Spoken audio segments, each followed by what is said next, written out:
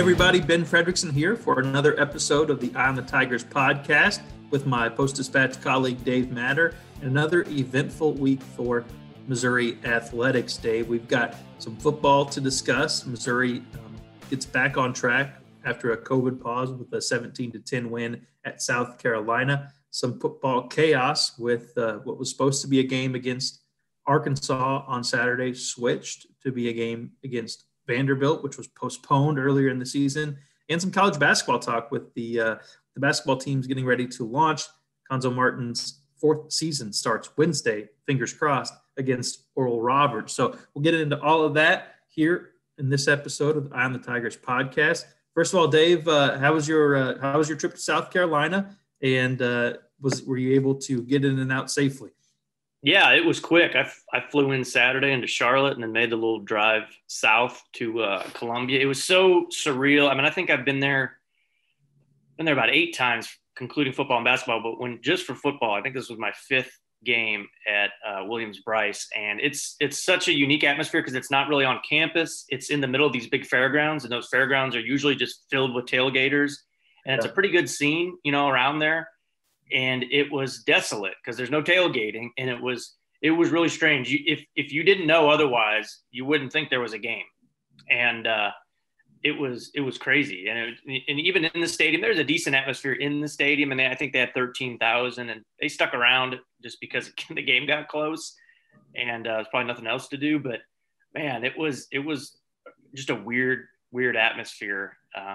For a town that's usually, one of the more underrated places in the SEC just for atmosphere, game day atmosphere, I think. One of my favorite places to go in the conference to eat. Great food in Columbia, South Carolina. The first place I ever had shrimp and grits, and that experience is now diminished because of the circumstances as well. David, it turned into a more interesting game than we thought it could be. I mean, at halftime, you're covering a game that's Missouri's up, 17-0, and they're in cruise control. We thought Missouri would be the more motivated team entering this one because they, have plenty to play for still and have good vibes compared to a South Carolina team that had fired Will Muschamp and had some key players on the defensive side of the ball opt out to prepare for the NFL draft. But credit to South Carolina for making it more of a game in the second half. Missouri holds on for a 17-10 win. Devin Nicholson comes up with the very key interception to kind of seal the game there late. This is one of those games you and I have talked about, Dave, where it's tough to analyze it much more beyond, hey, you hadn't played in 2 weeks, find a way to get the win and then get the heck out of Dodge. But I do think there is something to talk about here in Missouri being able to find a way to win some of these close games that they had struggled to win in the past. That seems to be a step in the right direction, especially considering A, Missouri hadn't played in 2 weeks. B, Ryan Walters, the defensive coordinator, was not there to coach the defense, which played extremely well. And plus all of the guys missing due to injuries and COVID. Yeah, all those guys missing. And then 2 or 3, 4, whatever point we're on, Connor Bazelak didn't play very well. He was fine the first half until the interception. Second half, they couldn't get anything going. All they did was punt on every possession before the kneel down. For you to go on the road in the SEC, I don't care what the circumstances are for the other team, to cover the spread as a favorite without your defensive coordinator, without all those players, and with your quarterback not playing very well. It was statistically his second worst game of the year. Now, he hasn't played that much, but still, he'd set the bar pretty high. And to still win and cover, I think is a testament to Drinkwitz, to the staff, to this team. And you win that game by 1, you still feel pretty good, just considering all the circumstances. But the way they won, I thought, was impressive. It needed the defense to play well and to step up in the second half. They got a little jostled around when South Carolina changed quarterbacks to a more mobile guy.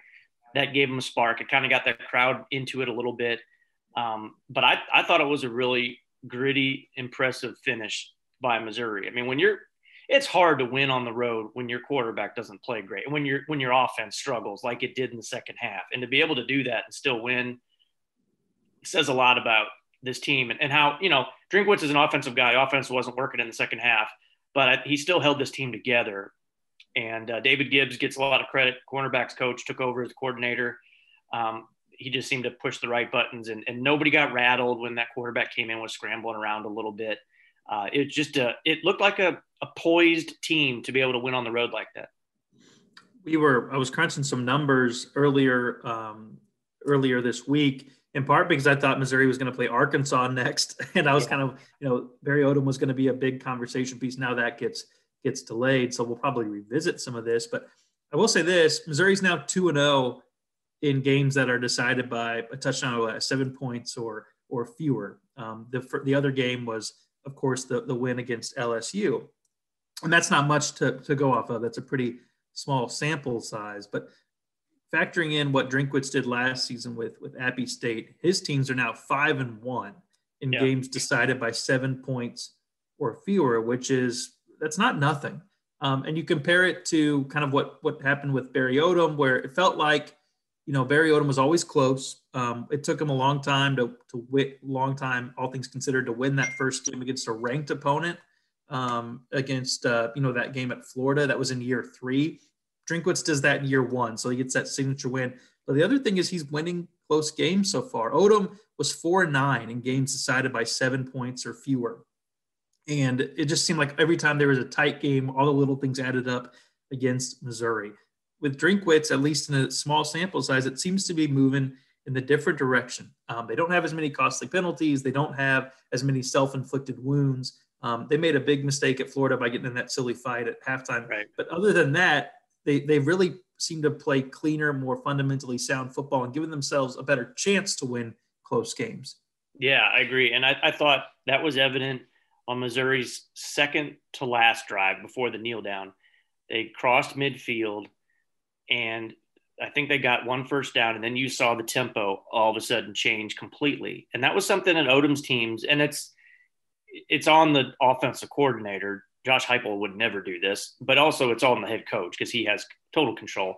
But they just stood there and basically watched the clock go down, and they just milked the clock as much as they possibly could, which probably won the game for them in some ways, because South Carolina took over with a little bit more than a minute to go, or maybe a little more 2 minutes with one timeout left. They were smart with the clock for sure. And then he made a really tough call. They were around the 45 or so, fourth down. And I said some more aggressive coaches, and even Drinkwitz in a different circumstances would have gone for it, but he called his punter out. And what did Grant McKinnis do? He had a beautiful punt and dropped it on the 1 yard line. And they gave the ball to South Carolina and said, okay, go ahead, win the game, but you got to go 99 yards with one timeout. So just really good game management, I thought. And we've seen couple times, was it the Kentucky game where there was a few plays where even Drinkwitz said afterwards, yeah, I messed up the clock there, and I that wasn't great. So he recognizes things pretty quickly when he understands that he may have made a mistake. But I thought they handled it fairly flawlessly there at the end at South Carolina. Sharp and just kind of not panicking, I think is the phrase I would use. Here's the thing. You got to give folks kind of an explanation as to what it was like for you to go from covering what you thought was a game against Arkansas on Saturday to being ready to cover Mizzou Vanderbilt. Same time, 11 a.m.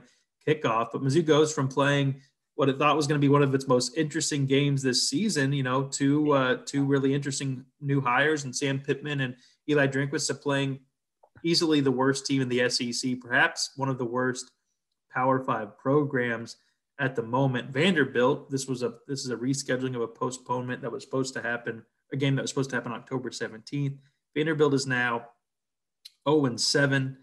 They have not really they've had a couple relatively close games against Kentucky and Mississippi State. They just got drilled by Florida 38-17. A couple really bad losses, including one 41-7 against South Carolina back on October 10th. There aren't many must-win games in this crazy 2020, considering COVID and you don't know who's going to play. You don't know if the game's going to happen. It's all kind of up in the air, but this is absolutely a must-win game because Vanderbilt is not very good. So we're going to break them down in a second, what there is to break down. But first of all, to walk folks through this who have not maybe been following this in granular detail like you have. How can this happen? What has the SEC done to allow this kind of rescheduling to happen?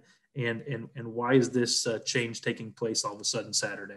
Yeah, there were some folks were shocked when this happened, and they must have missed what the league decided a couple weeks ago. So I think everyone in the league was probably on pins and needles on Monday because Monday was the first official day where this could happen. I think it was 11 days ago, the SEC decided that, and they instituted this policy, which I thought was pretty smart. It's starting after the games on November 21st. So starting this week, every game could be shuffled. And it wasn't even a matter of if it was because COVID affected your game or your team necessarily. If it was for the betterment of the league to move a game, the league is going to do it. And they have to do it by Monday, I think at 8 p.m. So sure enough, on Monday this week, Arkansas's numbers weren't good. They weren't going to be able to play Saturday. So instead of just completely postponing it and giving Missouri another bye, because it would have been Missouri's, I think, 5th week off in 6 weeks. That's not college football. As long as Missouri's numbers are okay, which they're going to be this week as of today, that's not healthy. There's no reason for that. Go out and find somebody that Missouri still has to play and make that game this week. It's not ideal for Vanderbilt. Vanderbilt's supposed to host a home game. Instead, now they got to go to a road game. It's not ideal for anybody in a perfect world because your game plan was already, in the process of happening as of Monday. But the league told everybody, hey, this could happen. This is our fail safe. This is what we do when things go awry so that we can get as many games in as we can. It's all about this TV inventory. We all know that. They may not come out and say that, but they need to make the money for all these games on TV. And everybody wants to play if you can play. Arkansas can't right now. So I think what people need to also realize is, on the schedule, it says they're playing Mississippi State next week. That may not happen. That could instead be Georgia at home. That could be Arkansas at home. So there's 3 games left for Missouri to play. There's 3 Saturdays left. They could go in any order. I was talking to folks at Missouri on Monday. They don't know. It's just a guess at this point. It's all a jigsaw puzzle to see how the league can get in as many games. The key team in all of this, it's kind of LSU because Florida still has to play LSU. Alabama still has to play LSU. Those games can't happen on December 19th, though, because that's when Florida and Alabama are going to play for the championship. So if you're going to play those games, you got to get them in on either the 5th or the 12th, and then everything can kind of come together around that. So Missouri and Mississippi State next Saturday could be in completely good shape as far as COVID goes, but still may not play because they have to move things around. So everybody has to be nimble.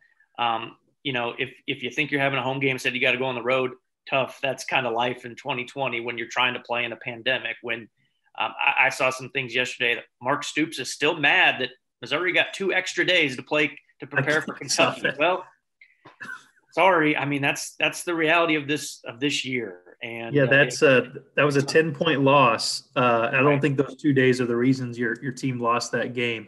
That's getting Mark Stoops, who I like a lot. I think he's a really good coach. Dangerously close to the Dabo needing his diaper changed, tantrums going on at Clemson. I mean, come read the room, man. Nobody wants to hear you guys complain about how hard this is on your schedule. Get over it. Either don't play or understand that it's going to be chaos. This whining about how they had 2 more days to prepare. Oh, save it. Go win a game and put the guys you have available on the field. That's my thing about kind of why I thought Missouri should really finish with a flourish here. They're missing guys with injuries. They don't know what's going on with COVID. They don't know if their coordinator will be there or not. But every team across from them is going to have just as many issues. Right. Guys with injuries, guys held out, guys with who didn't think this game was going to – I mean, it's just no one is suffering in terms of unexpected – circumstances more than anyone else. It's all a crapshoot. So some of these coaches who are whining they need to read the room a little bit. Dabo more than anybody. Good grief. You mentioned the schedule being in pencil. That's really a good segue into college basketball here. Dave, Missouri is hoping to start its season against Oral Roberts on Wednesday. The Tigers are, like every other college team in the country, kind of hoping this happens. We've seen games postponed or canceled up to the day of. Right now, we saw Arizona State get on a plane and go to a game where it didn't know who it was playing once it got there. We saw Wichita State, who Missouri is supposed to play in early December, pause its basketball activities after it reported to show up to – it went up to one of these events, got tested when it got there, and all of a sudden was told that it had a positive and could not play. So this is going to be madness. And you write it in pencil and don't be surprised or frustrated with things change. And if it gets to the point where it does more damage than good, then I wouldn't be all that surprised if college basketball tries to push things back. I know it doesn't want to play its tournament in May, and it's crazy to hear Rick Pitino be the voice of reason here, because all things considered. But if they have so much turbulence, then I don't know what their other option will be. But they're going to try, and Missouri's going to try to play Wednesday against Oral Roberts.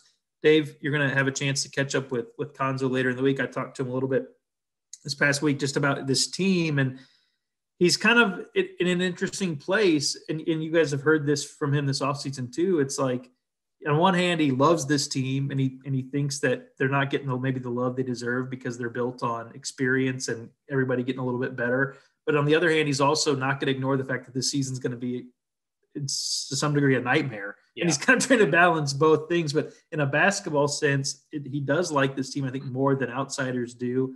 And he thinks that they're maybe going to be able to defy expectations a little bit. What's your kind of read on this team as we prepare to see it for the first time against Oral Roberts on Wednesday? Yeah, and I wrote this today, and you touched on it in your column the other day too.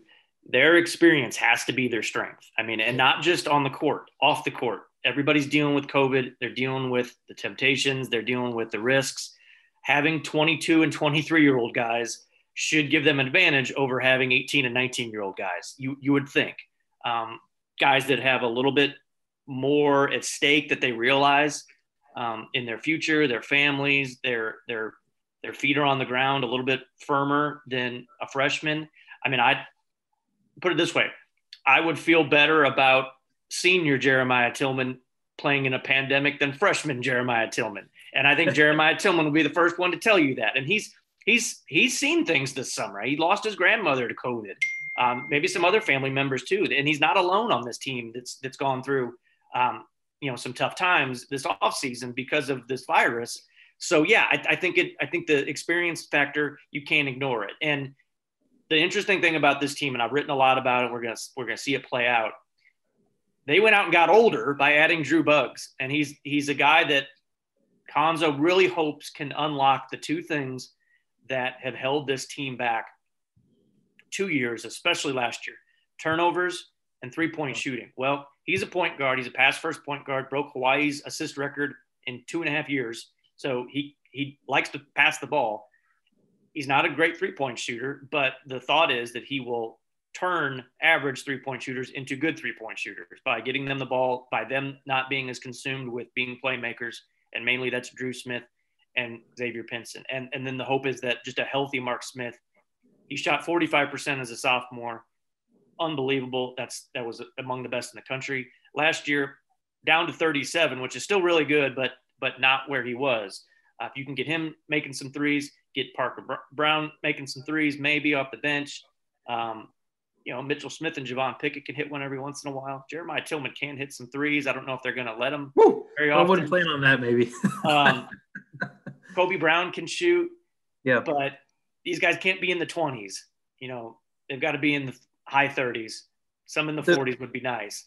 If they can do that, they can compete, because you can count on a Cuonzo team playing good to above average defense. They've got to unlock their offense, though.